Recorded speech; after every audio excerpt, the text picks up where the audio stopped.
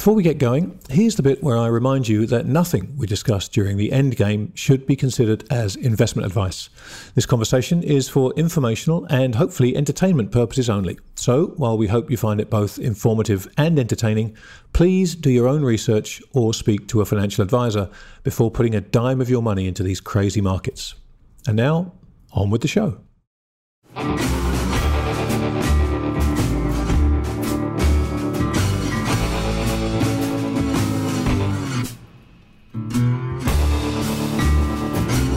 Welcome everybody to the number 3 in the Endgame series. The last episode we had with James Aitken, as those of you who listen to it will know, was an extraordinary conversation. If you haven't had a chance to listen to that yet, please do download it. And we have another conversation for you this week with a good friend of mine, someone that Bill has been looking forward to meeting for the first time. And that's Mike Green of Logica Advisors. I first met Mike about, 4 years ago when we sat and I interviewed him for Real Vision. And at the end of the hour long, I mean, I just, my jaw was on the floor at just how brilliant this guy was, and what a great guy he was. And I've tried to spend as much time in his orbit as I can since then, because as you're about to find out, he's an extraordinary intellect. So without any further ado, let's bring him in. Mike, welcome. Hey, Grant. Mike, when Bill and I decided to do this thing, right, we just figured let's just have a few conversations about the end game, what it might look like. And literally Bill said to me, the guy I want to speak to is Mike Green. You know him, right? Can we get him on? I said, I'm sure Mike will do it for us, but I'll have to ask him nicely. I literally saw the title, The End Game, and I'm like, oh my god, I have no fucking idea. So right, this is gonna be interesting. It'll definitely be a freeform exploration of some of the components. I mean, one of the challenges, and we'll talk about this, is just there are so many pieces that are moving right now. Yes. It is almost impossible to definitively say in one form or another what's going to happen as we come into the end of this. And that's the other thing that I think is really important. And it was actually, Bill, you and I have not had the pleasure of chatting before, but Grant has played a key role in many pivotal points in my life, whether he wants to accept it or not. He doesn't. But one of the things that I used to struggle with when I worked with Peter was Peter would always treat the world as if it was a chess match, right? Well, we have to be in the end game now. We have to be in the end game. And what I would always say to him, Peter, is it's not a chess game. There's not an end game, right? There is no beginning game. There is no middle game. There is no end game, right? It just is. We are in this moment, and what happens next is what's going to happen next. And I think that's a really hard thing. Like, everyone wants to know, well, how does this end? Like, it ends for you when you die, right? But for the rest of us, who knows, right? So it's going to be it's a fascinating topic to explore the possibilities that exist for the next couple of years. Well, I mean, interestingly, the title, it was really, because you're absolutely right. What the end game we're talking about is the end of really this central bank preeminence, the end of that phase. So it's kind of, you're right, it's the end of a phase rather than the end, because you're right, the game just goes on forever, right? There's no winning it, there's no losing it.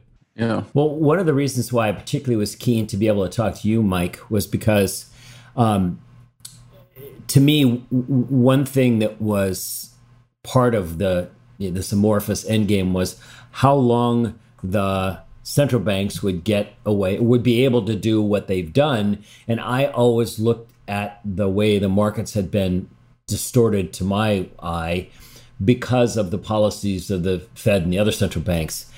So to me, it always, the end game always began and ended what the Feds were doing. And the only thing that can stop these policies would be a currency crisis or a currency problem or the bond market revolting, which are obviously big things, but they're you can't time them. They happen when they happen. But when I finally became aware of your work, and I saw the paper that you were nice enough to send me, and I went back and watched some interviews, I realized that the sort of the discovery, for lack of a better way to call it, that you had about how the passive flows have sort of gotten to the point where they've trump fundamentals in many ways.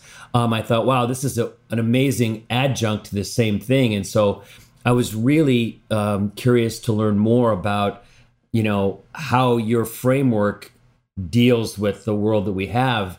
And in particular, how you managed to make this discovery. I saw in the last interview what you had with you and your partner, it looked like circa 1995, to you, the world changed, and you noted that it had to do with the Vanguard flows. My mind, it always was, because that's when I thought the Fed became reckless. And now you've given me a totally different way to think about it. So could you tell me, and I'm sure other people would love to know, how you made that discovery and how it changed what you did or what you were doing and how you shifted it? I'm just dying to know that story. So, it's actually really interesting and somewhat embarrassing that it happened as late in my career as it did, right? So in 2014, I launched my first firm, a firm called Ice Farm Capital.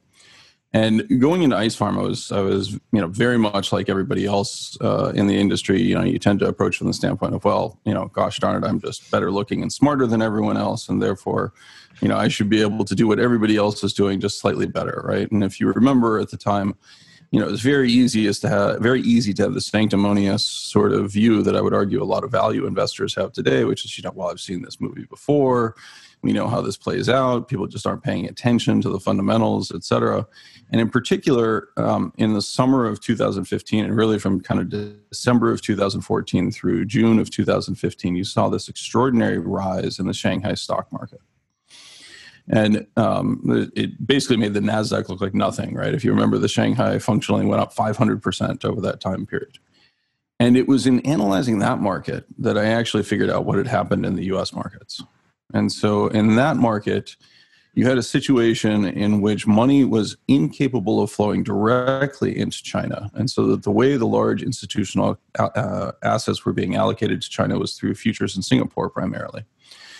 Those futures in Singapore would then try to replicate their position in A shares, right? And so they would actually try to put money to work in a market in which there was an extraordinarily low float.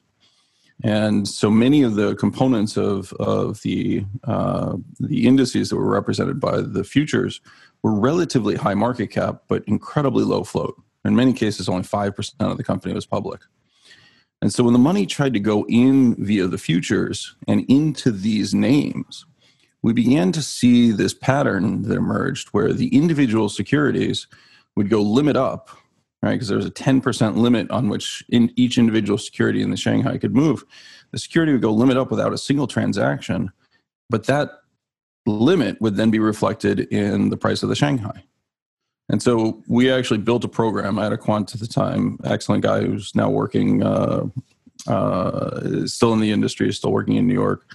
But he built a model for us that allowed us to track each individual security that went limit up or limit down with no transactions. And at one point, over 15% of the Shanghai was going limit up with 0 transactions. Wow. Right? And just did this day after day after day. The single biggest record was one single security went up 32 consecutive trading days without a single transaction, right? So 1.1 to the 32nd power, right? I mean, rule of 72 tells you got somewhere around 5.5 doublings there, right? You're like over the space of 32 days, right? Wow. And that was, for me, that was one of those things where I looked, I'm like, oh my God, this is what happened in the 1990s.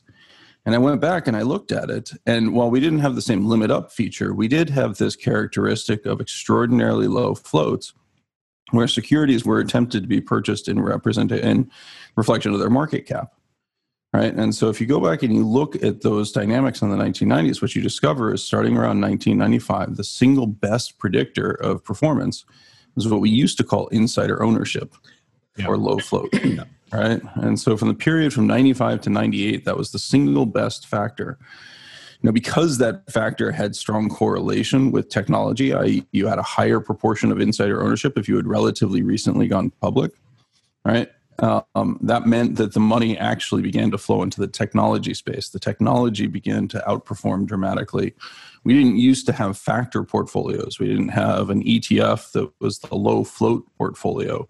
We had technology funds and industrial funds and consumer goods funds, right? And because the technology funds had such greater representation of this low float dynamic, they began to outperform. They began to attract capital, and that capital needed to seek a home, right? And that home was in the form of the companies that already existed in the technology space. And ultimately, it led to the IPOs, which functionally were identical to what we saw in the 2004, 2005, 2006 time period with the RMBS and CLOs and CDOs, right? Product was created for money flowing into a market. It's the exact same thing that we saw happen in the 90s, right? And so it really wasn't until 2016 and only about a year before I met Grant that actually these pieces really began to fall together, right? And then I really began to understand what had really happened in the 1990s. And I think that's, Mark Twain has the famous expression, it's not what you know that gets you, it's what you know for certain that it just ain't so, right? I mean, I think that's one of the hard parts about our business is that we go in and we are taught narratives and you don't question them. And, if you operate from false premises, then lots of things never fall into place, right? I mean, if you believe that people are prone to feats of idiocy, right, because you saw it firsthand in 1999, or you saw the craziness in 2015 in the Chinese stock market, and you want to believe, well, the Chinese are just gamblers. Yeah. Right. I mean, remember that that was the lexicon. The Chinese people, they're just gamblers, right? Well, what's happened since? They haven't done anything like that since. Right. So was it a short-term mania that took the country and led, or was it actually institutional investors trying to buy and not realizing the impact that they were having on the market? The second one seems so much more plausible to me. And so this, this puts you into a challenging situation because then all of a sudden you start, like I talk about myself now, I would say 90% of what I do is detective work. Right. My job, it's actually similar to what a short seller does. Right. I mean, vast majority of your time is actually spent trying to figure out what the hell is actually happening as compared to, if I extend out my weighted average cost of capital by 3 more decimal points, I can get a more accurate reflection of what the share price should be trading at today. I mean, that's what we spend all of our time learning in the industry, at least coming from the background that I had coming out of Penn and Wharton and stuff. And it's the least amount of time I spend today, right? I mean, I just don't, it used to laugh about Warren Buffett talking about he needed to be able to figure it out on the back of an envelope, right? Well, that's exactly what you should be doing with valuation, right? Because valuation is just mental preparation for yourself, right? You're just being prepared to deploy capital when the opportunity presents itself, whether that's in the British pound because you think that there's unrecognized competitive features that exist in the UK economy, if XYZ, or as simple as the cost of labor on a global basis falls because the currency has fallen, that's what you're doing, right? And if you can't do it on the back of the envelope, if you need a giant machine and a giant spreadsheet to do the calculations to tell you something that simple, right, then you're probably misplacing your effort. So when it was 2016 and you had this magnificent aha moment, what did you do? I mean, I imagine you're set up differently now than you probably were. It sounds like you, and from when I've listened to other things you've said, you came from the value school, so to speak, and I'm pretty sure that's not where you are today. Well, if you've read any of our recent pieces on value, yes, you'd figure out fairly quickly that that's the case. So, I mean, again, value is one of these things that you're taught something, right? You're taught how to do something, right? Here's how you do a DCF. My first company was a firm called Value Add Software Solutions and was actually valuation software that was built in the 1990s, initially marketed to corporations and then ultimately to the buy side. And it was literally designed to offer different valuation techniques, theoretically sound valuation techniques that you could plug in the numbers and get lots of different sensitivity analysis, et cetera, around how much something was actually worth. As I said, I spend almost no time doing that today, right? I mean, the follies of youth, some spend it on women, wine, and song, and others spend it on computer programming. But, the simple reality is that when you do that type of work, what you're really trying to do is prepare yourself so that very quickly you can make assessments, And as we moved into that period of 2015, 2016, like things just stopped making sense. And so I had to go back and create a different either narrative or a different story that explained why the dog didn't bark, right? Mm-hmm. I was incredibly fortunate coming out of 2016 in that I met or I re-met Peter Thiel and explained some of my theories to Peter. At the time, I was much more focused on the dynamics of what happened when everybody sold. And so this is one of these things, it's like forecasting the weather, right? If you're missing one little piece, if you miss that butterfly flapping its wings in the Amazon, you're not going to get all the pieces coming together. And so, I recognize the criticality of the role of passive and the role of this increased correlation. All of that work was done at that point. But my focus was primarily on the flows out. And the idea that the direction would turn against us, particularly as the baby boomers began to leave. Now, the reality is that it's a more complex story than that, right? Because while we talk about passive as this monolithic element, right, that it's 40% of the market or 43% is my current estimate in terms of market cap. It's very heterogeneous in terms of its distribution, right? It's not uniformly held at 40%. And the reality is that those under the age of about 40 have an extraordinarily high level of passive ownership, and they're the ones that are buying, right? And those over the age of 65, who are the ones that are selling, really those over the age of 70, they actually have quite low passive penetration. It's between 15 and 20% for those over the age of 65. And as a result, what we're actually seeing is discretionary managers being sold, non-discretionary or passive investors being bought. And that inflation is extraordinary and exponential in its power, right? And a really good detective holds on to little pieces of information, right? Whether it's in a notebook. Ultimately, I find writing something down and then forgetting where I wrote it tends to be the most effective way of remembering this sort of stuff, right? There's the connection in your brain that's created by that process of writing. I never know it's not like I can go back and look at my notebook from, November of 2016 and say, okay, well, this is exactly, where I remember doing this.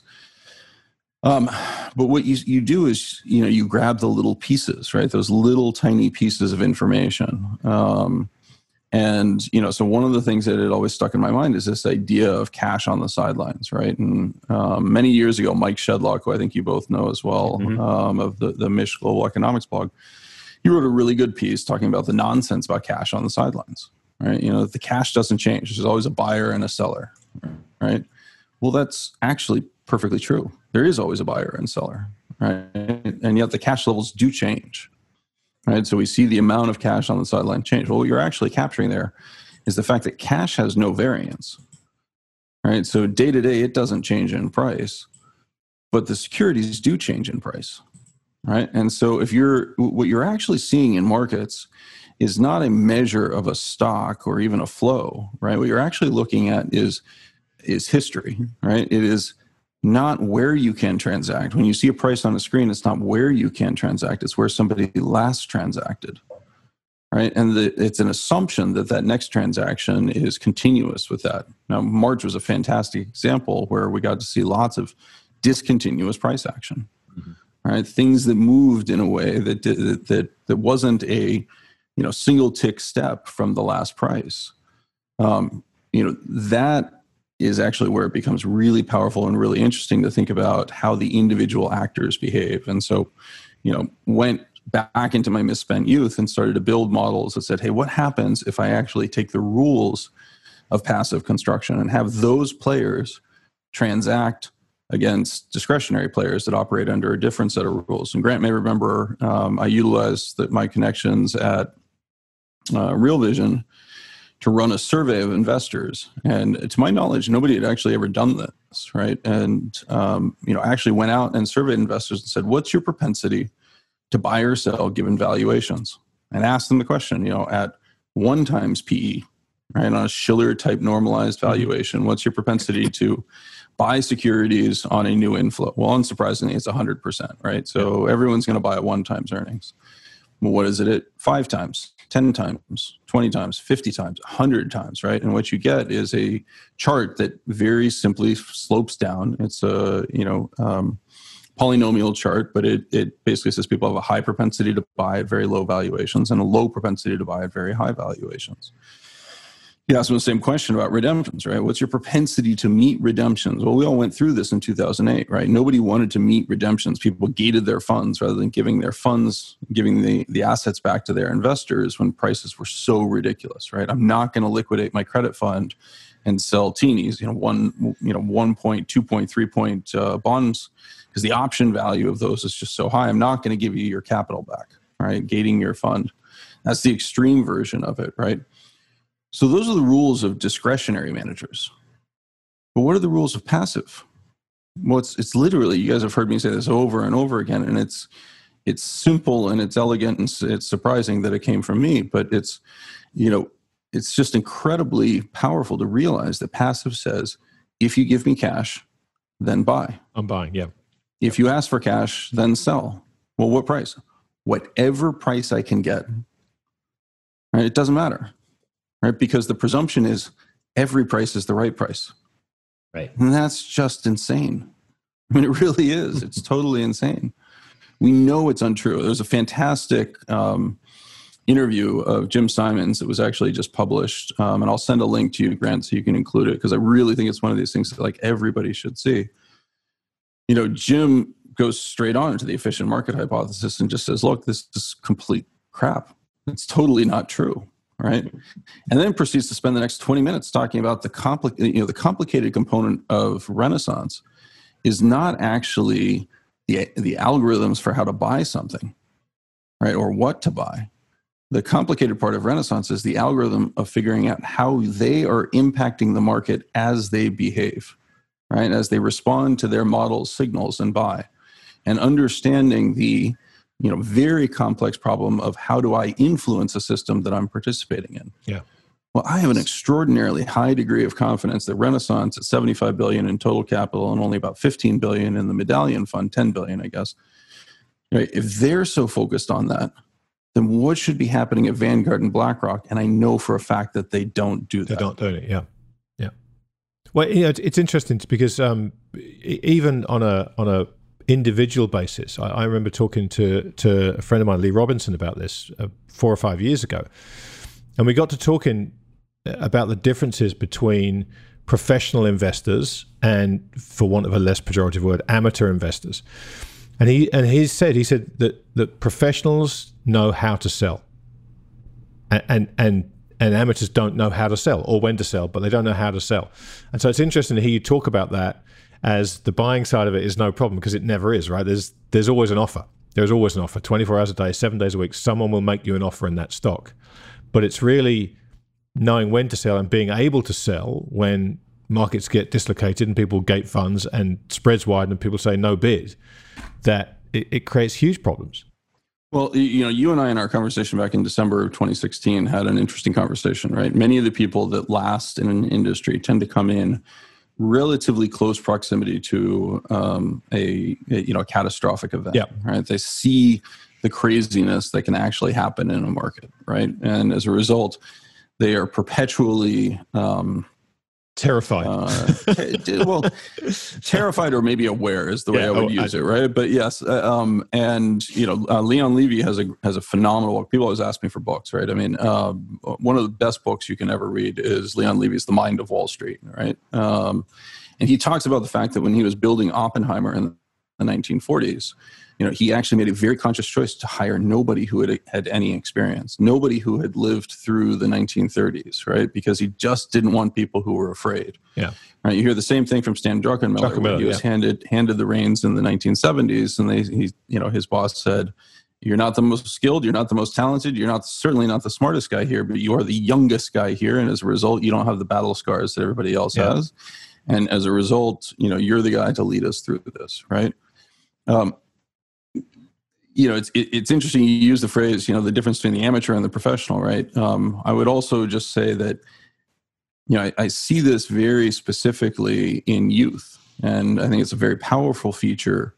But I also think that it is a perfect example of the challenges that we're going to have, right? So for many years, I've run a strategy that I call quality junk, right? And I'm effectively trying to buy stocks that have, a very high quality component to them, in particular in terms of reduced levels of leverage, reduced levels of volatility in the stock market. And part of the reason why I do that is because momentum is a strategy that rewards low volatility, right? If you just think about the simple math of something going up 10% and then down 10%, well, it's actually down 1%. And if money is continually flowing into a passive strategy that is allocating on the basis of market cap, that high volatility, that volatility drag that results becomes a negative momentum contributor, right? And on the other side of that, junky companies tend to have relatively high volatility, in part because a significant portion of their capital structure is on the credit side. Right? Yeah. So the equity is truly a residual and can move with a tremendous amount of volatility. When I worked with a young person who had a similar strategy, he called this the cigar stub strategy. Right? He basically was trying to go short nearly bankrupt securities. Right now, anyone who's done this for a very long period of time knows that strategy can't work, right? Because the cost to borrow those securities is extraordinarily high, right? And as I pressed him on it, he's like, I have no idea what you're talking about. I don't have any problem borrowing these securities. I'm sitting there like going, that can't possibly be true, right? And sure enough, he was right. And what I hadn't realized, and this is the sort of thing that, again, is the benefit of being around young people. It's one of the reasons Peter Thiel constructs his organization the way he does, where I was a dinosaur and many other people were much, much younger. Because that naivete, that inability to say with experience, well, I'm not going to look at this strategy because I know it doesn't work, often blinds you to changing market structure. And so this is to answer Bill's earlier question about, how do you put these pieces together? Well, this is another piece of the puzzle, right? Because what you discover is that the reason he was not having trouble borrowing is because Vanguard and BlackRock had become so large, and because they don't make money, none of us make money running a 0 basis point or a 3 basis point fund, right, in terms of management fees. The way they make money is by lending out their securities, right? And so what causes a security to go special, it's just like a commodity, right? It passes a pinch point in which the quantity that is demanded is in excess of the quantity that is supplied. But when you have someone like BlackRock or Vanguard who has to lend out everything they possibly can in order to create profits off of 0 management fee products, right? The supply of securities available to lend is extraordinarily high. Right now, it's a terrible idea to be borrowing and lending out these securities because they benefit from the same general lift that everybody else has in a passively driven market, right? The Vanguard Total Market Index basically buys every security out there, right? It's got the largest inflows of any vehicle that exists. But if you want to borrow it, they'll lend it to you very, very cheaply, right? And so his strategy was an extreme version, was the tail version of my quality junk. And it worked extraordinarily well until, unfortunately, experienced tremendous problems in the February-March time period. And in part because he hadn't actually understood exactly what was happening and exactly why this mattered, et cetera, right? This is part of the dynamic to explain this long-winded diatribe, right? So if he had come in through a crash environment instead of coming in through a massive bull market, he might have run that strategy with less leverage. He might have been willing to detune it and not try to maximize his P&L. Right, and understand that the 5-year history that he was looking at was far from indicative of everything that could happen to that. Right, so in that momentum unwind that occurred in April and May, like that strategy just got destroyed. Right. So if I can try to pin you down a little bit more, so as 2016, you figured this important thing out. What would your portfolio have looked like generically, say 6 months before you really crystallized this? And then how did it look 6 months later? And what sort of intellectual gymnastics did you have? I mean, how did that go? So the biggest change that happened, and the single biggest, the one thing that I recognized that I had been doing wrong, right? I had for a very long period of time sought out expensive areas of volatility to sell and cheap areas of volatility to buy. And suddenly I found myself recognizing that if the surface was curved, right? I mean, this is you can think of the impact of something like passive on a theoretically efficient surface, like a massive body, right? It creates a gravitational frontier and bends. Right now we're getting off into hippy dippy sort of stuff, but it bends the surface. It literally changes the return surface in the same way that a massive body changes the path of light, right? Okay. Through gravitational forces. And the minute you recognize that, you recognize that optionality is not properly being priced, because the assumptions that go into the pricing of options under the efficient market hypothesis, which actually, unlike many other aspects, sits at the core of all option pricing models, right? Risk neutral arbitrage requires the efficient market hypothesis to be true, right? And that's how all options are manufactured. That's how it's done it's measured on a regulatory basis. What you suddenly recognize is that options no longer behave in the way, or no longer should be priced in the way that they had historically. You need to actually toss out a Black-Scholes model entirely and understand that what you're accessing is non-recourse leverage on a curved surface. And it sounds very mathematical and very full of nonsense, but you can visualize it. The minute you recognize that curve, you understand that doesn't work with an EMH type framework, right? And so my portfolio became straddles, right? I was always long calls. I was always long puts, right? And where I made mistakes in my portfolio, it was expressing too much directionality, right? And again, this goes back to the conversations that I would have with Grant. Is I was looking at the sources of volatility selling, where people were providing me with those options even back then.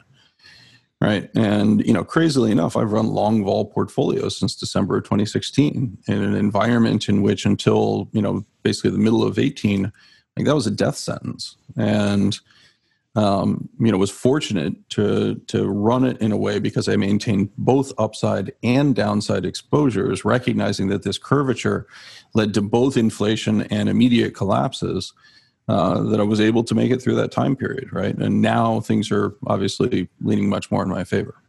So did the actual security analysis, however you went about it, I mean, that had to have some factor.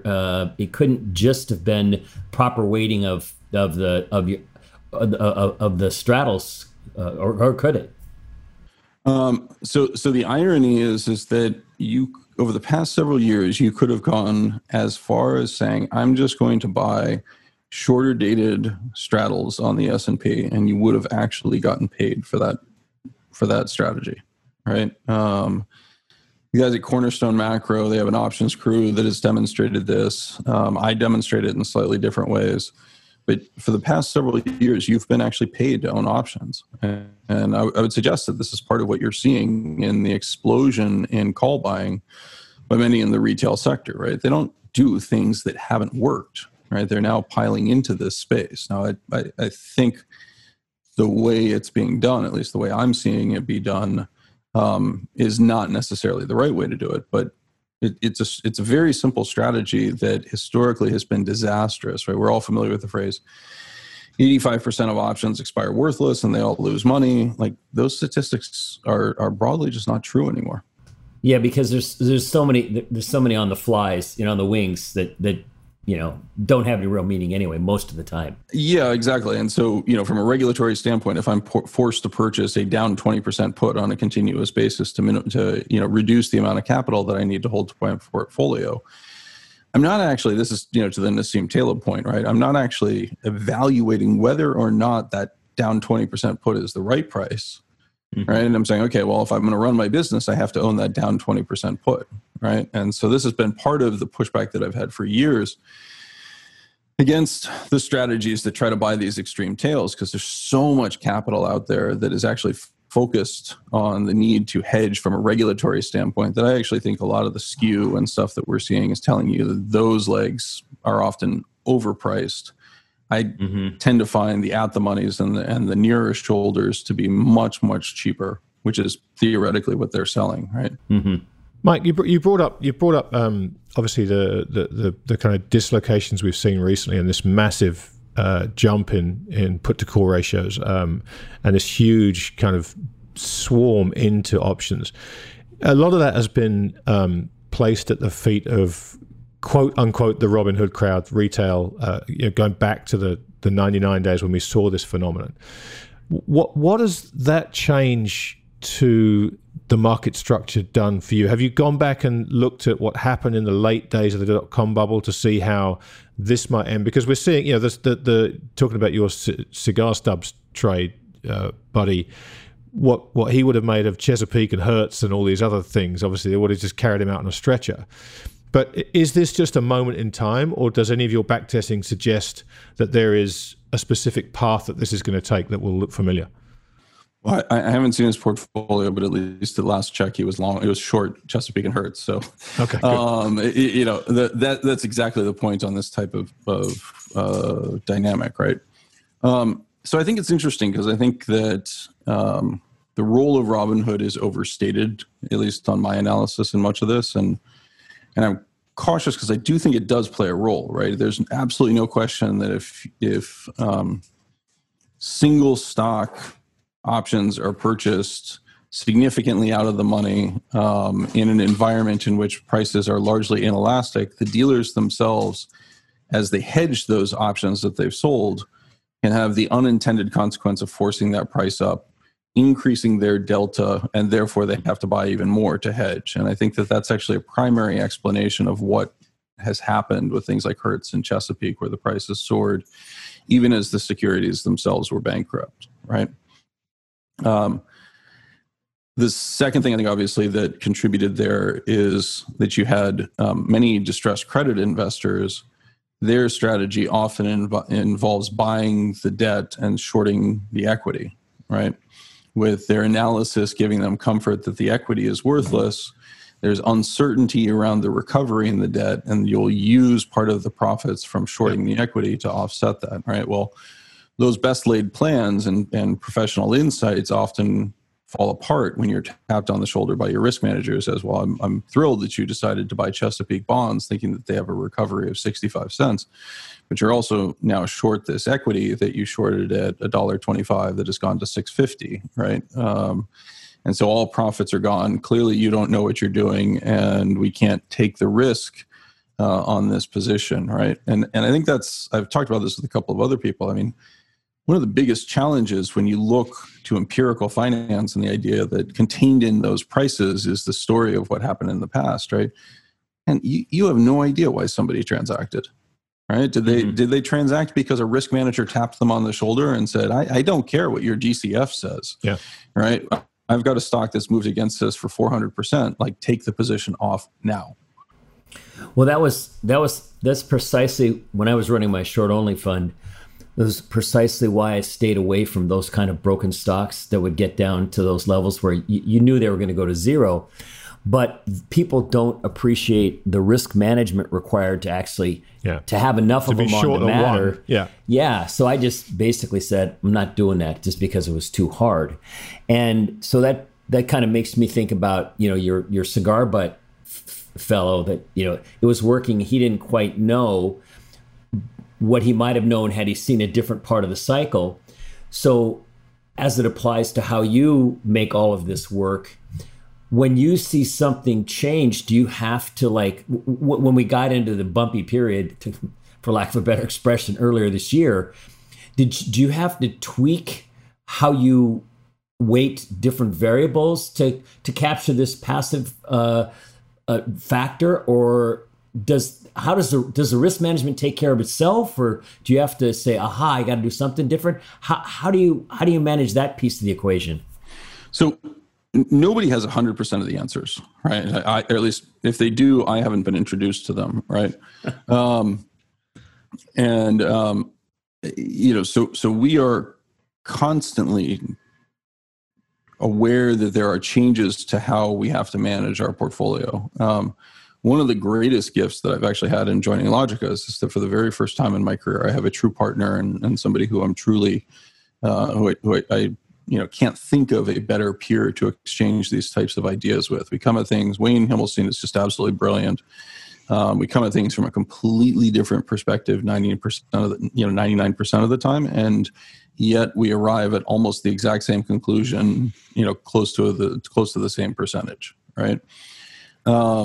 And so, he spent his entire year in math and quant, and I spent his entire career, in math and quant, and I spent my entire career on the discretionary side. And I recognized as I went through the 2016, 2017, 2018, and into 2019 markets that my traditional process, which had allowed me to seek out the best values and the best expressions by looking on a global basis and saying, what is the purest representation of what I'm looking for, that began to be almost a burden, right? Because if the core of the problem is the growth of passive in the United States, then, hey, you know what? You got to focus on equities in the United States. The Japanese yen is an interesting story, and there are, I still today, look at aspects of different markets that I've traded and say, oh my God, I wish I could have, exposure to that. But the simple reality is when you find something this big, you just have to focus, right? And you just have to say, look, I want to own this story and I want to own this situation. A flattering experience. I sat down with Seth Klarman and presented my stuff. And at the end of it, Seth said, Mike, this story ends with you dying, right? And I said, what? And he goes, I know it's a dark story, but that wasn't quite what I was expecting you to say. It's like, well, if you're correct, you end up with all the money and everyone is going to kill you. And that's great, but I don't think that's quite true. But it's flattering to have you think that. Can I have some of your money? There absolutely is a component of that, right? I mean, this problem is so big and so huge that I just have to focus on it. The second thing is recognizing that the way we construct our portfolios, we treat it, and I use this this analogy all the time. I tell people, it's like we've walked into a casino, we've discovered that the roulette wheel is imbalanced, and it comes up black 55% of the time now, right? Now, if it came up black 100% of the time, the casino would immediately take that roulette wheel out, right? Because this is like, okay, this is so obvious, there's something really wrong here. But if it's coming up 55% of the time, well, statistically, we know there's going to be periods where that goes for an extended period of time across an entire casino. It's not going to matter all that much, right? If you're going to bet at that roulette wheel, you can't adopt a strategy that says I'm going to go 100% black every single time because you're going to be wiped out, right? 45% of the time it's going to come up red, and that's the end of your game. So you have to do some variant of Kelly betting that says, I understand what my odds are. I understand how I've improved my odds relative to the construction of the game. I have an edge, and therefore I'm going to build a particular strategy. And so for us at Logica, that means that at any point in the portfolio, we're only betting about 20%.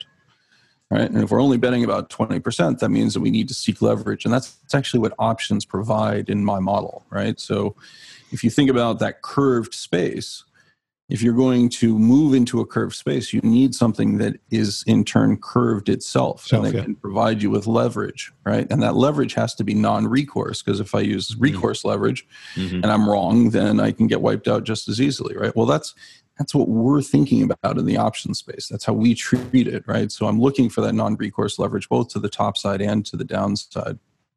And so our portfolio naturally changes by virtue of how expensive those bets are, right? We're never betting that much more, right? But that, so many of the adjustments happen naturally. And we actually wrote about this in our March letter to investors. When you see the VIX print 85 and implied correlations at 100%, basically, I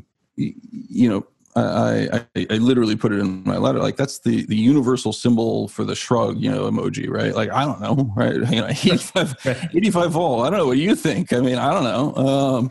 And so to shout at somebody who's saying, I don't know, to shout you're wrong is like just a silly response, right? It reminds me of many of the protests that are going on. Right? I don't know. Well, you're wrong, right? It's a meaningless discussion. And so our process naturally actually takes down exposures even more when things get that crazy. And so, when you're running a long volatility position, if volatility gets to that level, you kind of just naturally have to say, I'm going to de-risk, right? Because the asset class that I'm long now, basically everyone is saying I need it in some way, shape, or form. That's not a great time to be building and stocking your warehouse, right? And then the last thing, of course, is that, as Wayne and I collaborate and look at the environment that has come through, and I mean, obviously I would have preferred to have gone into this with $5 billion in assets under management, because performance, we've been very fortunate. But in the absence of that, like, this has been just an extraordinary experience where things that we had designed and built our portfolio for that had never happened before suddenly happened repeatedly over the course of a couple of months, right? And basically things that we had built into our portfolio as, well, we think that this will probably eventually happen, suddenly happened. And now people are turning, part of the reason why people see me around so much is because people are turning to me and saying, hey, you had an explanation for this. Can you explain to us what happened? And, we were very fortunate that occurred early in the product life cycle at Logica. And now it obviously becomes a function of capitalizing on that. But it also means that we've seen things that we hadn't seen before. And so that drives Wayne and I into research and collaboration mode, where we're forced to say, okay, how would we treat something different? Given a second stage, what happens from here? And so that's been very, very powerful. To have somebody I can collaborate with in that manner is candidly not something I've really had before in my career. And it's an extraordinary resource. So basically, the way your process works, I can see the sort of the risk control sort of, I don't want to say solves itself, that's too simplistic, but there's an element to that. So, I mean, I get totally what you just said. How do you go about then selecting the securities in the portfolio, or do you use factors to try to decide, okay, what things do we want to have positions in? Well, despite Wayne's many years in quant, I now force him to read 10Ks and 10Qs. No, I'm joking. So we use factors, but you can broadly think about the long portion of our portfolio, at least as traditionally aligned with momentum. And the reason why is because the dominant force in passive is momentum, right? Mm-hmm. How do I choose how much to allocate to something, right? I allocate however much its current market cap is. How did its market cap get there? Well, it either went up or it went down. So if it goes up, I'm allocating more capital to it. If it went down, I'm allocating less capital to it, right?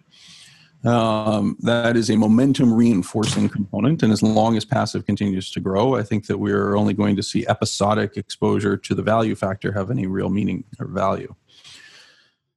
One of the collaborations that we had, and one of the innovations we had, was we recognized coming out of an event like March that you were likely to see some of those momentum characteristics reverse, in part because people had gotten overly confident that they could short the junk or the cigar butts, right? And so part of the behavior that you actually saw with the Chesapeakes and the Hertzes is once their short interest began to pass 40%, which is roughly the supply that's available from the Vanguard and BlackRocks, they began to go special. And suddenly something that had cost 3 or 4% to borrow moved to 100+%. Yeah. Right. Well, shorting something at 100% borrow rate is, even though that's an annualized rate, and so you're not actually shorting at that basis, it has a very different picture than shorting something at a 3 or 4% borrow. Right.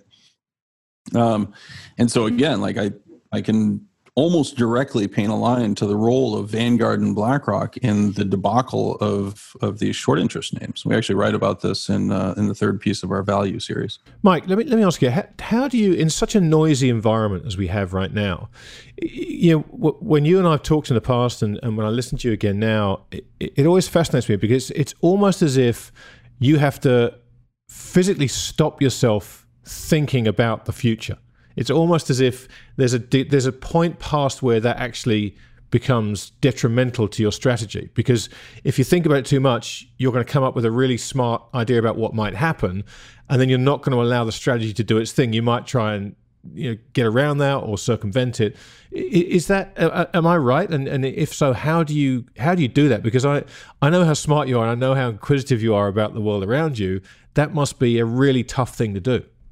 It is very tough not to be interested in all things at all times, and I think that's actually trying to think about how to say this properly.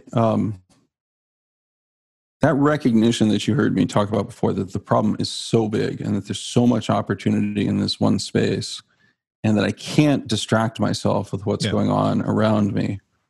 That's a skill set that I think belongs to the old for the most part, or the incredibly talented young, right? And so Peter Thiel obviously had that with the PayPals, and to a certain extent with the investment in Facebook.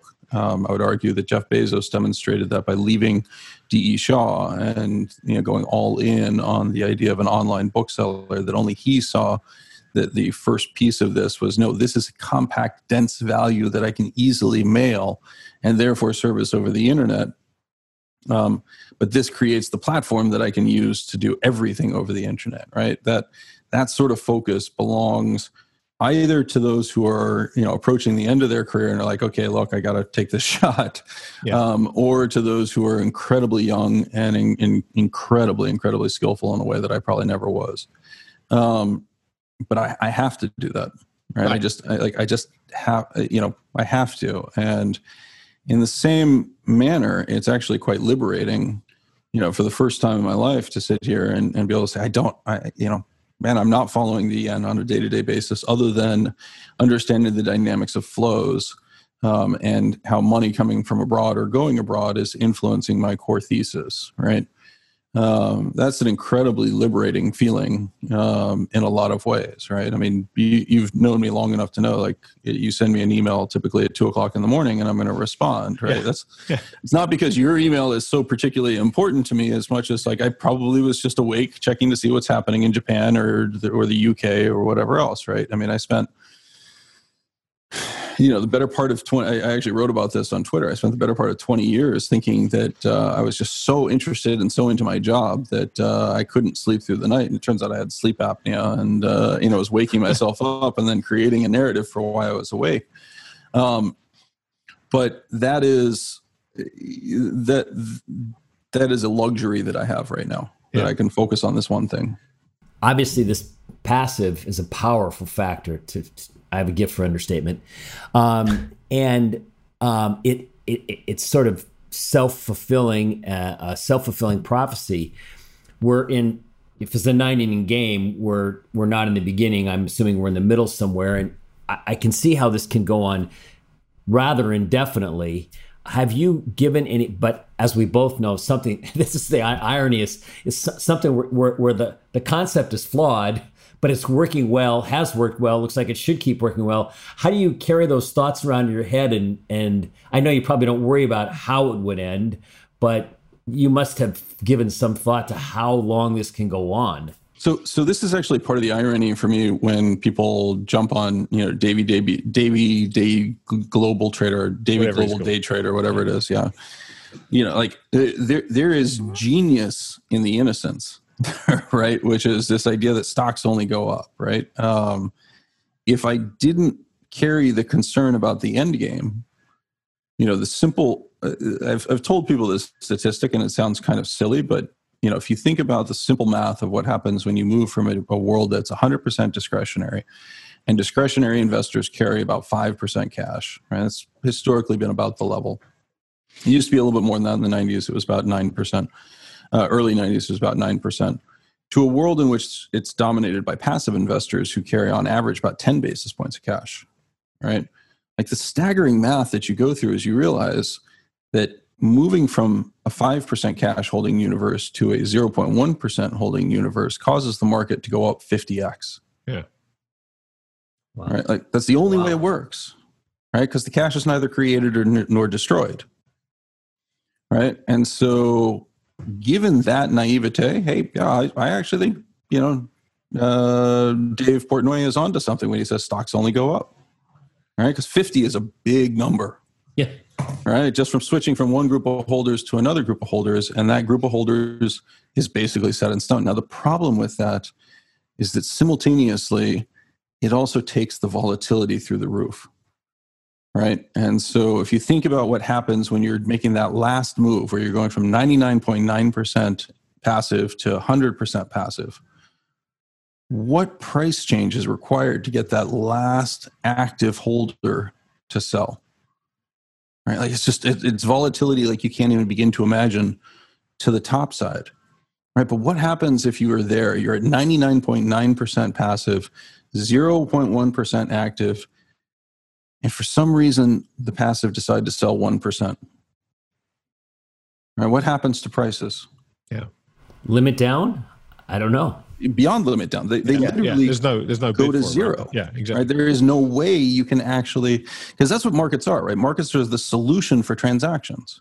Mm-hmm. Price that you see is the intersection of supply and demand, not in some theoretical sense, but it's the point at which buyers and sellers were able to meet and balance that book. Well, if there are no discretionary buyers that are capable of meeting the 1% redemption because they only have 0.1% of the capital, there's no price at which that market can clear except zero. Yeah. Right. And by the way, if it goes to zero, that 0.1% active guy, he's wiped out too. Right. He doesn't matter how much cash he's holding. Right. And so, that machine approaches limits far before it gets to that point. Right. The volatility becomes so extreme. And I would argue this is what we saw in February, March. It's not that the passive players sold, which is what I was always concerned about. It's that they didn't buy anymore. Right? So when the demand came to sell, when suddenly the discretionary managers who had convinced themselves that there wasn't going to be a recession in 2020 and that they therefore were massively underinvested going into August of 2019, right? When they recognized that there wasn't going to be a recession because the Fed had moved aggressively, the yield curve had stopped its inversion, everything was totally fine, right? And they plowed into the cyclical low quality stuff, saying, okay, clearly the Fed has gotten ahead of this and we're going to be fine. When they tried to unwind that in February, March, there was no increase in demand from the passive investors because nobody said, hey, here's more money. Right? Wow. They just bought what they were supposed to buy. And so you had an order imbalance that was caused by inattentive investors. People saying, I have no idea what you're saying to me. It doesn't make any sense. So, Mike, what does it take? What does it take to reverse these flows? What does it take to change passive flows into selling? Or can that not happen, realistically speaking, because there's always money coming into this stuff? Because you would think, given the economic backdrop that we've got now, there would be people who would be switching those flows, but it doesn't seem to be happening. And given the Fed backstop, which is now literally, as they've said, unlimited, you can understand why this stocks will always go up mantra actually has some credibility to it. Well, as I said, right, I mean, there's not only does it have credibility, like that's actually true in this model. If you think the passive is going to continue to gain share, and by the way, like I would just highlight, at no point in this did I mention the Fed, right? No, absolutely right. If that is correct, then perversely, as long as you can ride through that volatility, you want to be buying stocks, right? But there's many simulations that I can run. And, I was talking to Leon Cooperman about this, for example, right? And I said to him, look, Leon, I don't think you understand. I realize it destroys my credibility to say this, but I have simulations in which the market goes to zero. And he's like, well, that just makes you sound stupid. And I'm like, well, come March, all of a sudden Leon was like, hey, Mike, what do you think is going on? And we're not that far away from where my simulations start to say, no, you can actually go to zero. Right. So would it be fair to say, Mike, that the active, if there's to be a trend change, albeit for 5 minutes or 5 months, the trend change almost has to be precipitated by these active guys. I mean, that's sort of stating the obvious. But since things have gone as they have for so long, perhaps they have to get extra agitated by a bit of outside events, which is perhaps why it took so much what we would consider obvious negative news that piled up in February and March before it went splat. Is that a good way to think about things, do you think? I think that's exactly the right way to think about it, right? Because, at the end of the day, prices are being set at the margin. The increasingly marginal investor is one of these passive target date funds. The target date funds, people are genuinely shielded from the volatility of the market because they own an uncorrelated asset in the form of bonds, right? And so when the market falls and the Fed reacts to that fall in price by lowering interest rates, what's actually happening there is it's not that the Fed is printing money, but the Fed is printing collateral, right? So the price of the 30-year bond goes up. A portfolio that is, or a 10-year bond was actually the one that really moved. When the 10-year bond goes up in price, a portfolio that is composed of 60% equities, 40% 10-year bonds has seen that 40% rise as the 60 has fallen, and they then need to rebalance by selling 10-year bonds and buying equities, right? If you're running a risk parity strategy, right, where you're running a levered expression of those bonds, right, well, your portfolio should have been largely protected. Where we actually saw the chaos, right, where things really broke, and this is, our portfolios, we actually use rates as a component of a non-volatility downside protection. We looked at what was happening in the rates markets and recognized that the failure of run-in capital when the Fed cut interest rates by 100 basis points basically caused those who had sold call options in the Eurodollar space to be liquidated, right? They blew up.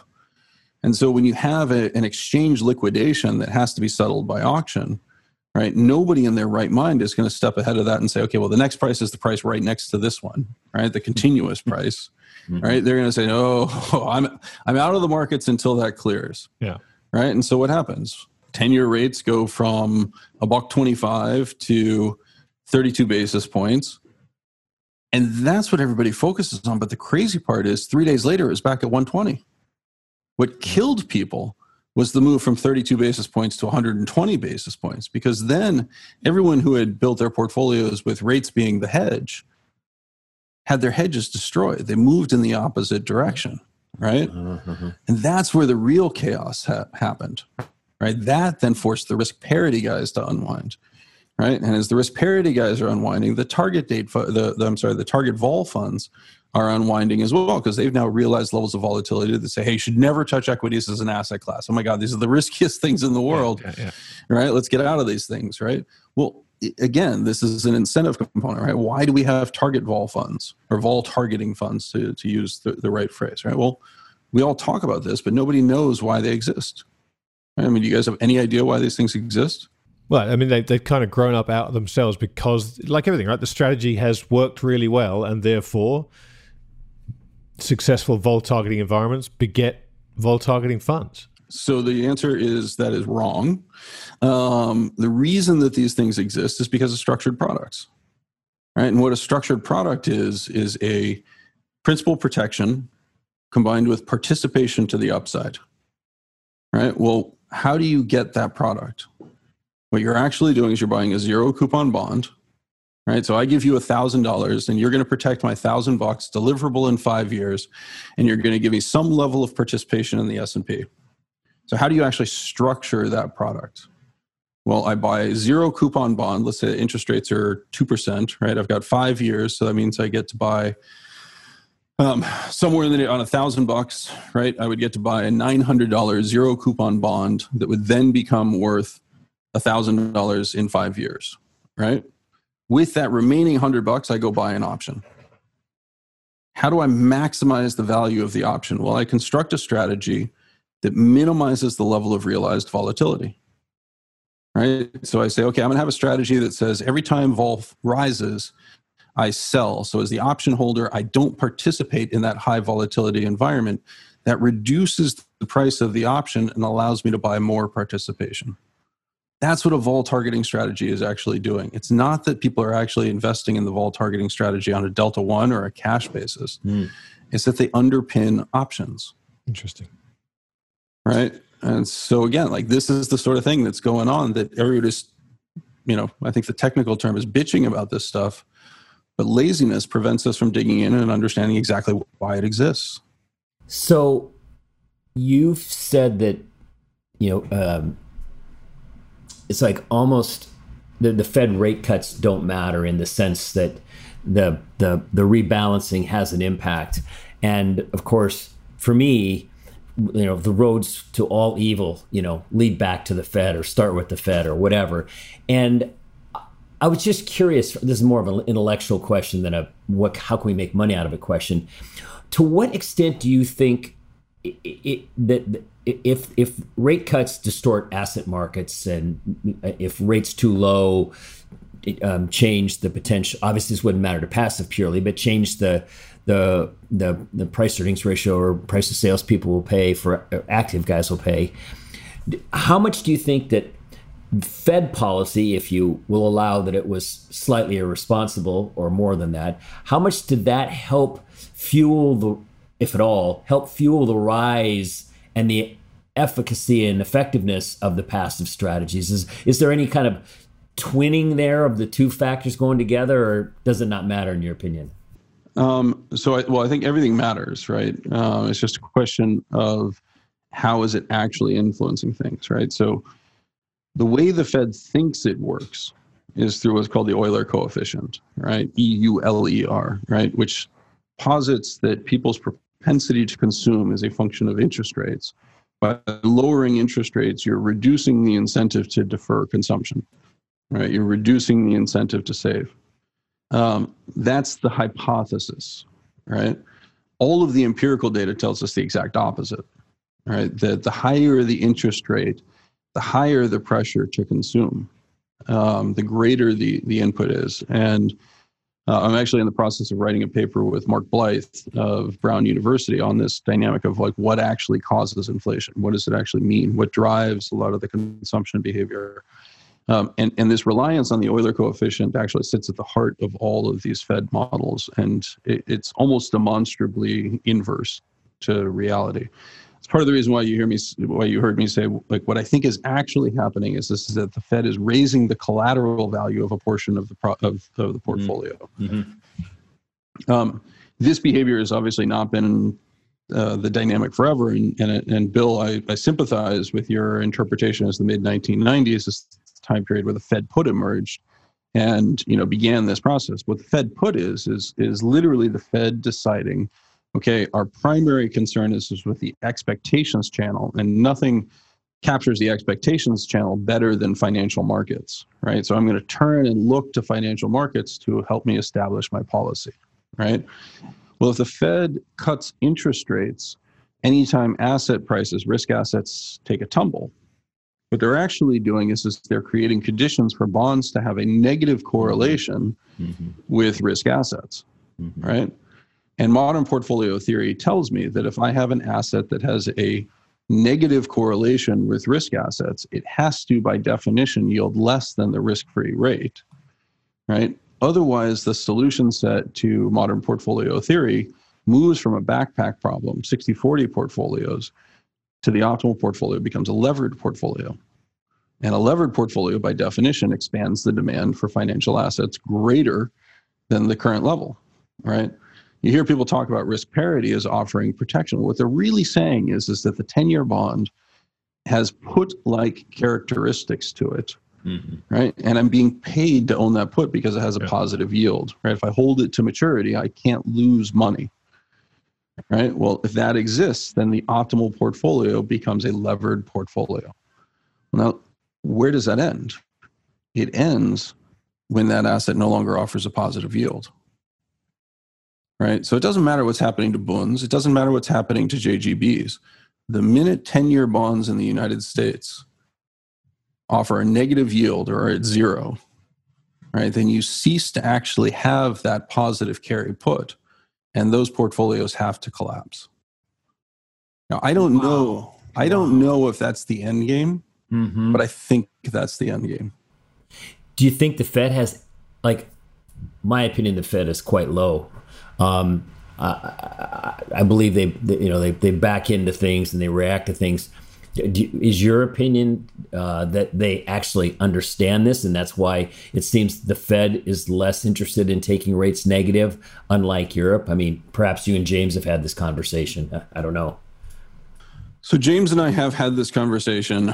I think James tends to agree with me. I mean, I don't know if you've ever had the pleasure of actually sitting down one-on-one with a Fed governor. They're all very nice people, right? Not a single one that I've seen sprouts horns underneath their headgear. But in really simple terms, like to ask them to understand something that I just made you say wow to, right? Like that's not their job, right? They've never traded $1 billion portfolio, right? They've never actually seen this dynamic of, oh, well, collateral went up in one portion of my portfolio, therefore I have increased risk-taking capability, right?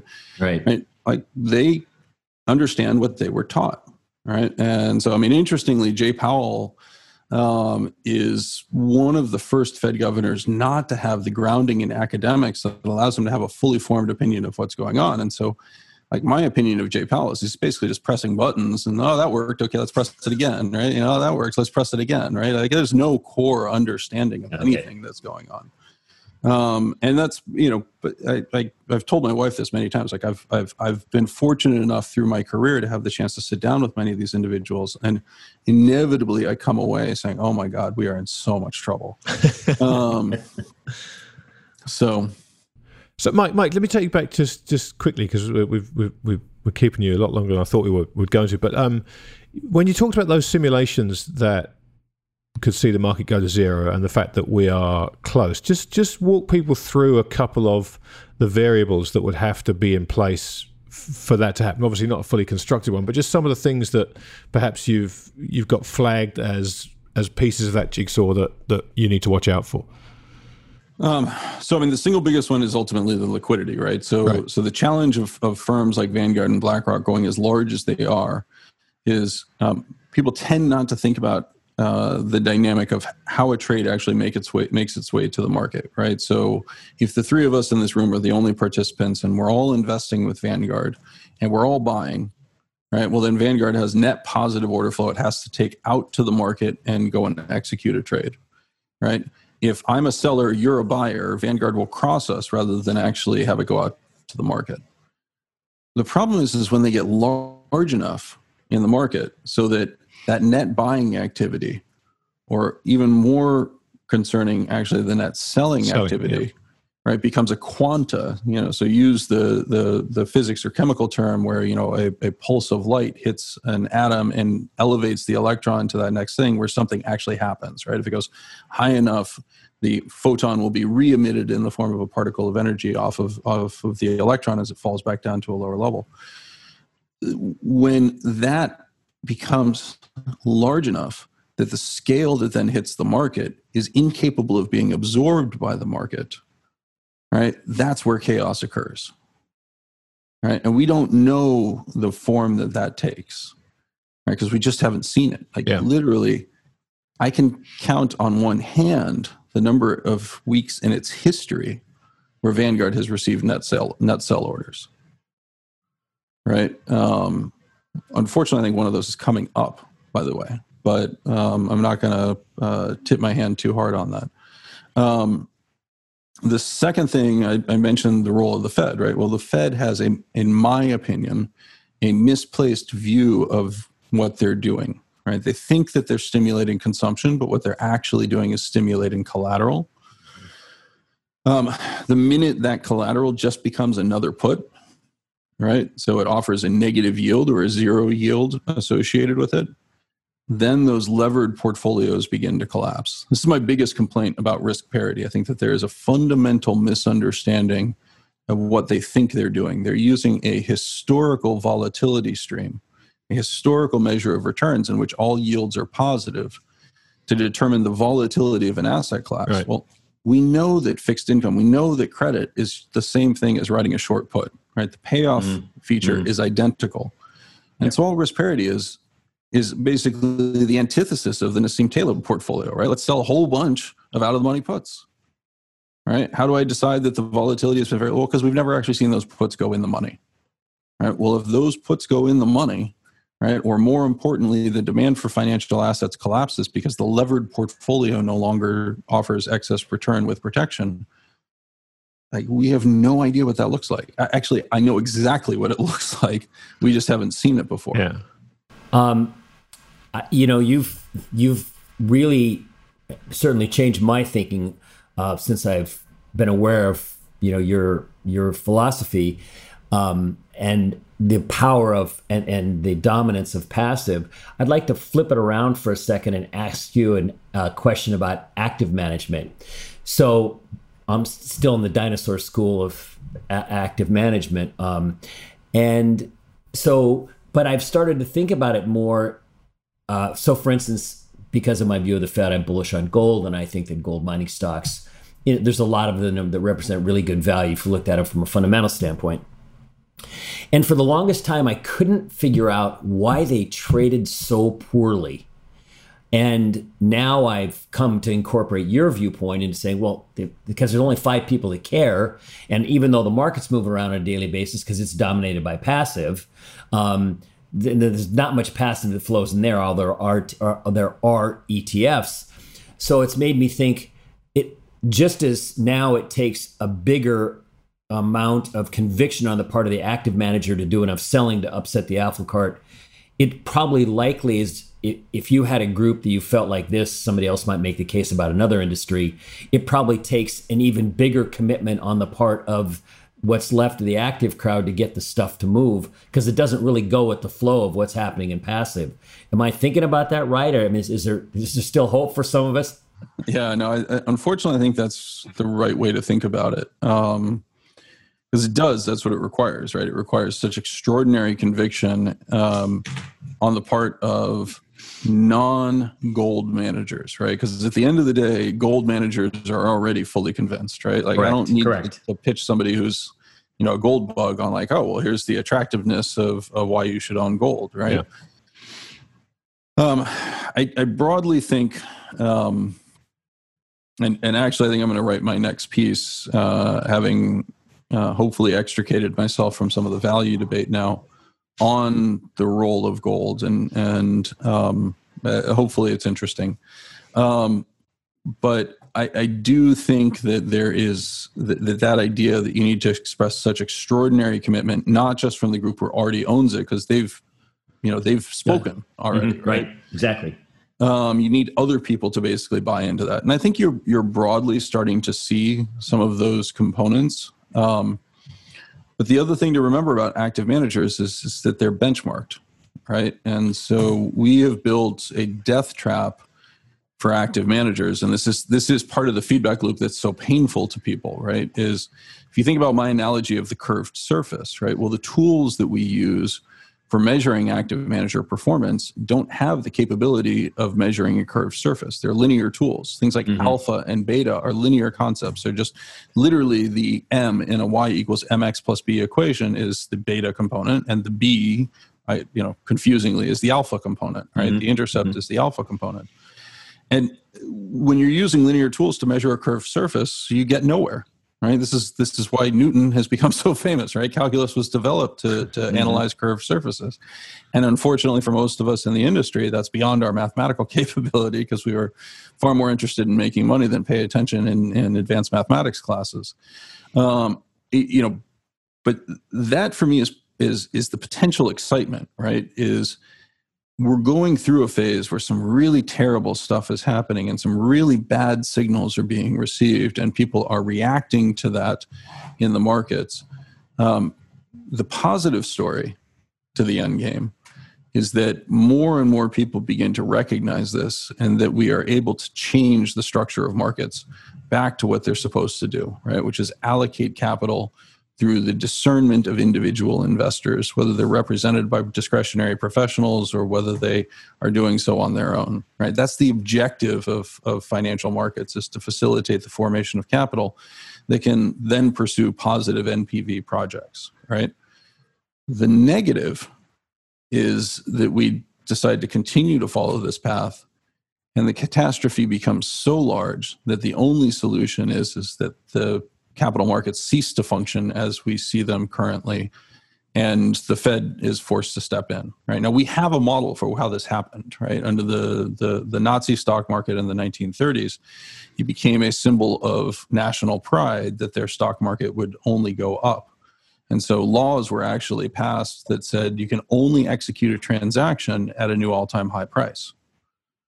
Right? Well, now, if you think about what that means, it means that literally stock markets can only go up. And so good news can be digested with a higher price, although it has to be discounted with the lack of liquidity going forward. And so what you see is a market that marches upwards with lower and lower volume, and eventually gets to the point where no transactions happen because you can't sell and nobody can buy. And so capital markets cease to function. In the aftermath of World War II, when the Western powers invaded and recognized that in order for Germany to rebuild itself in a productive manner, it needed access to capital markets. So the decision was made, okay, we're going to allow prices to, move to the appropriate level. And in a single day, the German stock market fell 90%. Right? One day, it fell by 90%. Right? That's similar to what we're setting up today. We're setting up a condition under which there is no liquidity. And it was a very real fear of mine that we would actually shut markets in March. I know there was a tremendous amount of outcry for it. Right? People were saying, just stop this. This is craziness. Right? We've done it before. I think we'll end up doing it again. And at that point, then, Bill, I think you'll probably be right? The Fed will become the dominant feature. The government will become the dominant feature. The capital markets will cease to function. The only way anyone will obtain access to capital is by virtue of the emperor granting them a contract or a charter that gives them exclusive access to catering the White House, or whatever. Right? That's what has happened in the past. Is when things become too big to fail. And that's, if there's a message that I can try to convey to people and I can try to convey in the public sphere, I don't think there's a way out of this at this stage. I think we're too far in. Prices are too far elevated relative to the underlying fundamentals. The cost to society from the loss of purchasing power associated with prices moving to their natural level is probably too chaotic and too catastrophic. We can mitigate it if we start now. I see no evidence of that. And I would actually point out that the lobbying activity of BlackRock and Vanguard, and to a lesser extent some of the other players in the space, is now so much more powerful that I can say all I want, right? And nobody in the halls of power is ultimately going to care. There's a Fed paper that was written in 2018 by the Boston Fed that literally reads like a he said, she said, right? It's called Does Passive Investing Represent a Systemic Risk? And it's like, here's the unnamed Mike Green point of view, and then who's the person you're going to call once you've talked to Mike Green? Well, you're going to call Vanguard and BlackRock, right? And Vanguard and BlackRock are going to say, oh, that's a bunch of nonsense. No. So it's, okay, well, this point is made, and then, well, that's a bunch of nonsense. And then this point is made, and, well, that's a bunch of nonsense, right? I don't think there's a way out. I don't. And so, I'm forced into a situation in which as much as I don't like the game, I had to build a vehicle to trade, along with Wayne, had to build a vehicle to trade the game as it's currently constructed, and hopefully, generate enough social influence and financial wealth that maybe I can influence it in some way going forward. But I think the prospects are low. Well, that makes perfect sense. So I'm gonna given I have so much power, I'm gonna make you king. So you'll have more power than Trump even. So if you had that power, I'm being a little bit glib about this.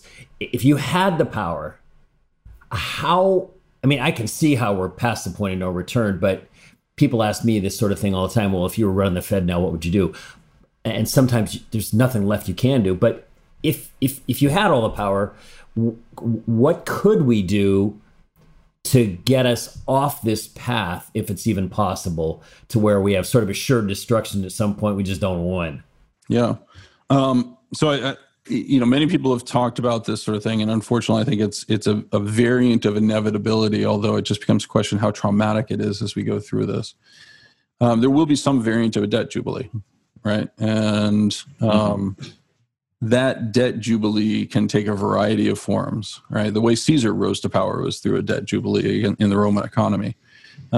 We other people have heard me say this as well, and I'm public enough now that I'm worried that my aphorisms are becoming very tired. But in really simple form, people like to say we live in the age of uncertainty, right? Like that's just a catch-all, right? And it's like we live in the age of uncertainty. That is literally the biggest pile of horse hockey that exists, right?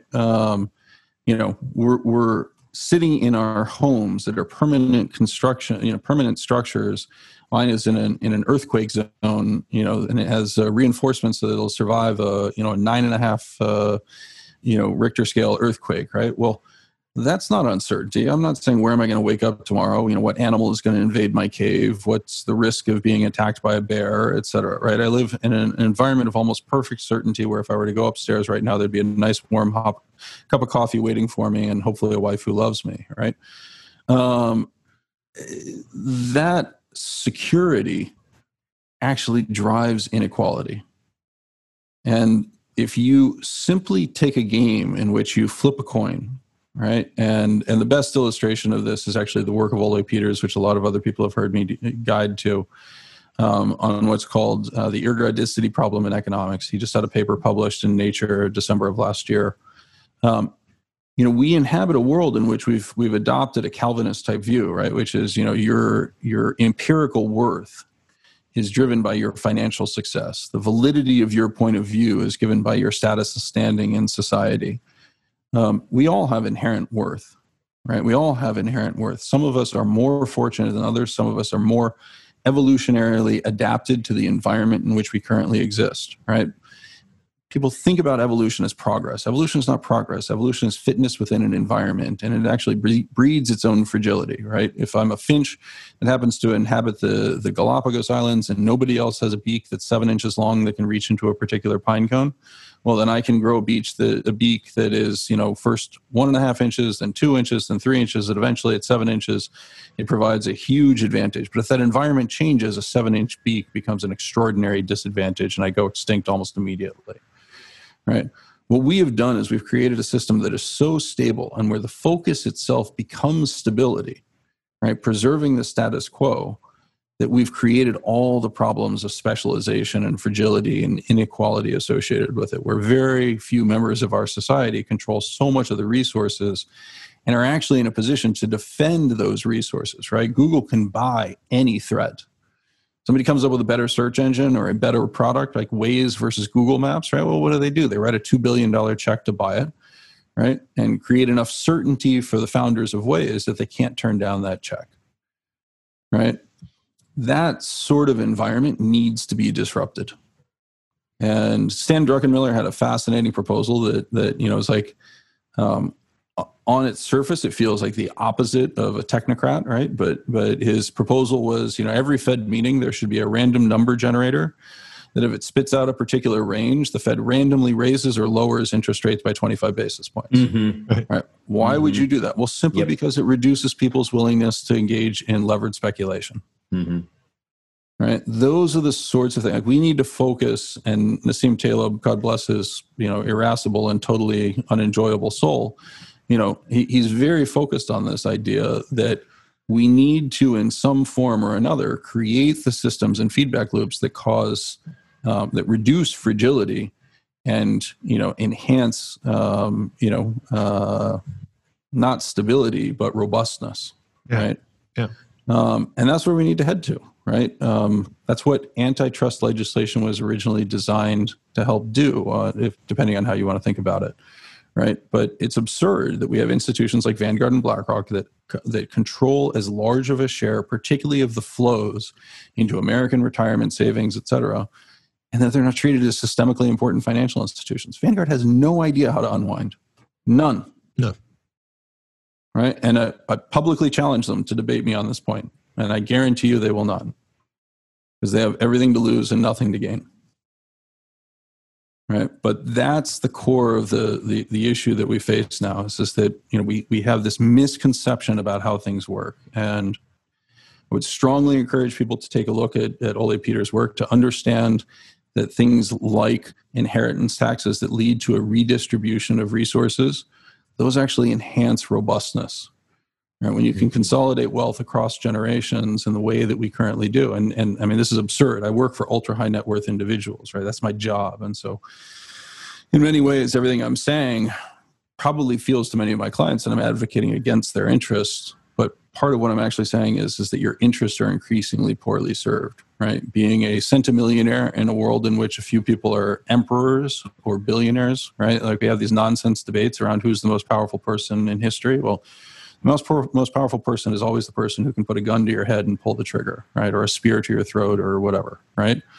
Like at the end of the day, the governments have become so powerful and so strong that they're able to do almost anything they want. And we're seeing that in its fully formed, format now that we're abandoning any pretense that we actually need to pay for things. Yeah. Right? I mean, that's what the implementation of MMT actually is. Well, MMT kind of coincides with you just hung a curveball for me, or I want to hang one for you. No, the debt jubilee concept, because it's something Grant and I have talked about, and it seems like you're one of the few people I've heard actually mention it. It's something I feel like is inevitable. It seems like Japan would be the first place, given what they've already accomplished. You spoke about the yen. You've obviously paid attention to Japan. So do you want to just give us your view on the debt jubilee and what might trip it off or kick it off? Well, typically what kicks off the debt jubilee is that there is so much societal pain associated with the repayment of debt that it is recognized you're either going to have a wholesale revolution at the lower level, at the lower end, or the elites have to forego some of their claims against them. Right. And that's what a debt jubilee is the rich people saying, okay, we're going to forgive a certain amount of the claims held against the poor people. Right. And we're going to do this in the name of social stability. Now, inevitably, it happens at the barrel of a gun. Right. And Japan, I would agree, is probably further down this path than most other countries. The simple fact around MMT is the reason that we adopted the fictions of limitations on government financing, right? And that's what they are. They are fictions, right? So MMT is an accurate description of a world in which fiat currency exists, right? In which there is no actual limitation that is enforced by an outside party on the government's ability to print to pay for things, right? But we have avoided the implications of that because we understand that if we chose to behave in that manner, it makes the government all powerful. Yeah. Right. Everything that I have saved, the billions of dollars that I have saved, can be made worthless in the stroke of a pen, where they decide to print $1 quadrillion. Right. Right. The challenge for the elite, and we see this almost in its most pure form in Steve Mnuchin's, $500 billion bailout program, in which he refuses to tell us where the money was spent. Right. Like the reason the elite often resists these moves is because they think they're going to have access to that $500 billion before everybody else does. Right. Their connections can provide them with those resources. It's very seductive. Right? Do you stand against the king if the king is going to bestow you with favors? I don't know. Right? Mm-hmm. I try to play both sides if I can. Mm-hmm. Right? So I think unfortunately MMT is the recognition of MMT and the misunderstanding of that it is prescriptive and that it tells us what to do as compared to what can be done is part of the problem, right? If I were to do things, I'd probably do it totally differently, and it would be almost impossible to resist the temptation to salt away $2 billion for my friends and family, right? So I'm not the right guy for the job. Yeah, well, I mean, it's. I don't think there is a right person for the job. That's the problem at this point, right? The job has become essentially impossible. We've talked for a very long time, and I apologize. No. Don't apologize for anything. I mean, seriously. Fascinating. What people tend to forget is what actually happened with the New World is it wasn't that it brought incredible resources, although it did, right? That's important. But more importantly is it gave people an exit voice. Right? It allowed people to say, I've had enough of this. If you don't treat me well, I'm going to go to the New World. Yeah. Right. And I'll take my risks with various other things, but at least I'm not going to put up with your nonsense anymore. Right. And so there is a direct line that can be drawn between the rise of the social welfare state, right, particularly in places like Scandinavia. There's actually direct contemporary accounts in the 1870s of newspapers writing about the challenges that industrialists were having in Sweden in obtaining labor, because everybody in Sweden was basically taking off and going to the New World to go hang out with their friends and family that had unlimited access to land in places like Wisconsin, right? And in response to that immigrant outflow, that exit voice, people quitting a company, which is really all a nation state is, and saying, I'm going to go work for somebody else, right? In response to that exit voice, they said, hey, wait, here's a benefit package for you, right? Like they can't match this for you in America, right? We promise we'll take care of you at 65. Right now, 0.1% of the population lived past 65, but at least it was something, right? We're going to protect you against the abuses of a system. We're going to offer you X, Y, Z in terms of transparency in a court system, right? We're going to introduce something that looks like the American Bill of Rights. Right? These were all actions that were taken when the elite had their feet to the fire and were functionally forced to respond to the emigration practice. They either were going to start shooting people at the border, or they had to say, here's a reason to stay. Some chose to shoot, and others chose to create incentives for them to stay. We don't have that anymore. Yeah. I have this discussion with people in the United States regularly. Where are you going to go? Yeah. Yeah. Everybody says New Zealand, right? I was like, well, New Zealand's 5 million people, right? It's an island in the South Pacific, functionally, right? It exists by the graces of every other government that is willing to defend it and protect its right to claim those resources, right? It's not a solution. You can't pick everybody up and move there. That was what was unique about the New World. It was the first time, thanks to smallpox, in which there was an extraordinary quantity of land available for individuals that had not been there before. Well, it's not often you can end a podcast with a big shout out and thanks to smallpox, but we've managed to do it, which is a first for me, I've got to say. Listen, Mike, Bill and I have been chatting backwards and forwards for a couple of weeks while we've been talking about this. We've both been so excited, and I've got to say you've exceeded our expectations. That was an extraordinary conversation, as they always are. Whenever I get a chance to sit down and talk with you, I always come away with my head spinning, and this is no exception. So thank you again for being so gracious with your time. And thanks. Thank you for sharing your insights, because they're particularly unique, and I think they're right on. Well, it's very kind of you both to say, Grant, you've played a singular role in helping me in my career, and I thank you both for the opportunity to speak. Well, listen, let the people out there listening who haven't read your stuff and don't know where to find it, give them the full menu, because they're going to want to dig into all of it from now. I guarantee it. So our website is logicafunds.com, www.logicafunds.com. There you can find our white papers under our blog and research. You can follow me on Twitter at @ProfPlum99, and you can follow Wayne at Wayne Himmelsing. And now, this is one thing I meant to ask you, because I forgot. I kept meaning to ask you this. Your avatar on Twitter is Vizzini. Vizzini from The Princess Bride. Yeah. I think I've told you this story before, but look, in really simple terms, it is a reminder that often the game you think you're playing is not the game you're playing, right? And so Vizzini fancies himself the world's smartest man. Galileo, Einstein, et cetera, are all morons. Morons, yeah. And yet he doesn't consider that the parameters of the game include the condition that Wesley has immunity, Spike or the Dread Pirate Riots, right? Exactly, has immunity to iocane powder, and so he's playing a totally different game than Vizzini thinks. And every time I've lost money of any significant quantities in my career, it's because I made an assumption about the rules of the game that did not encompass the actual parameters of the game, right? That somebody was doing something that I hadn't considered.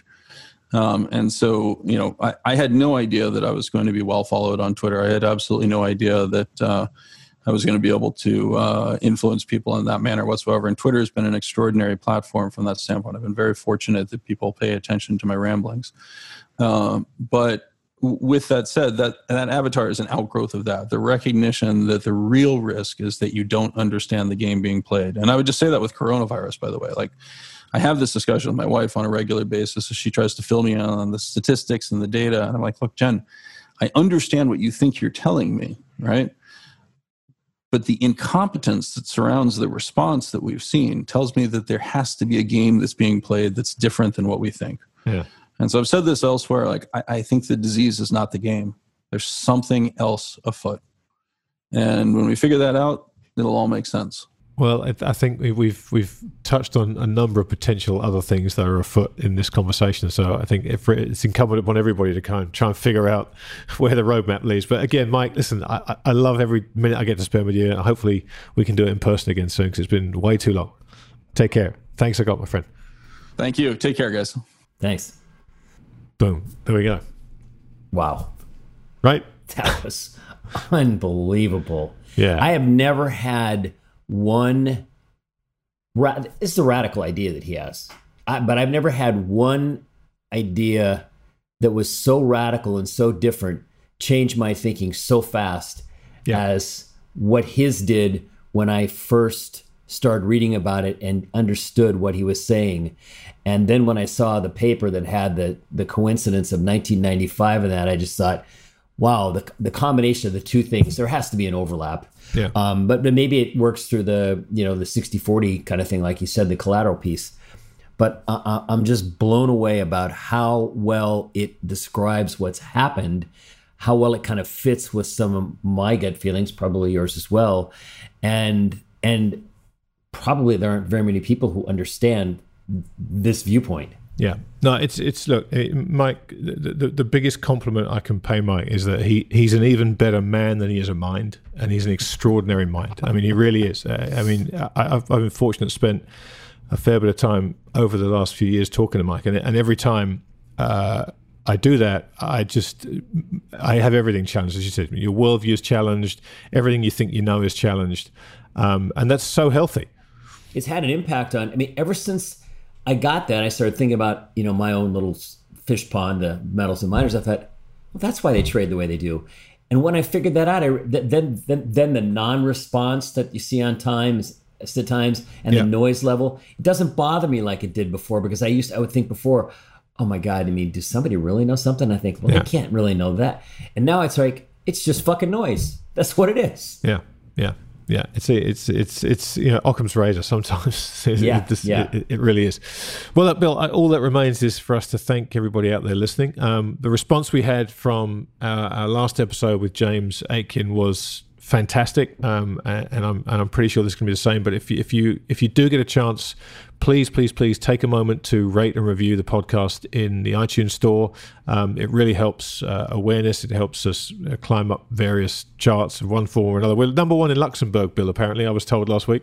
All right. I'm sure Ulf Smolfson is devastated that he's been knocked off the top spot, but it does help more people find us and listen to this. And if you've been with us from the beginning of this and the last episode, you realize just how important this stuff is for people to hear and understand. So do that for us. Would be much appreciated. You can follow me on Twitter, should you wish to do so, at TTMYGH. And I'm at FleckCap. Yes, he is. And we will see you next time, once both our brains have had a chance for the fans to run them to cool down a little bit. Thanks for listening. That was great.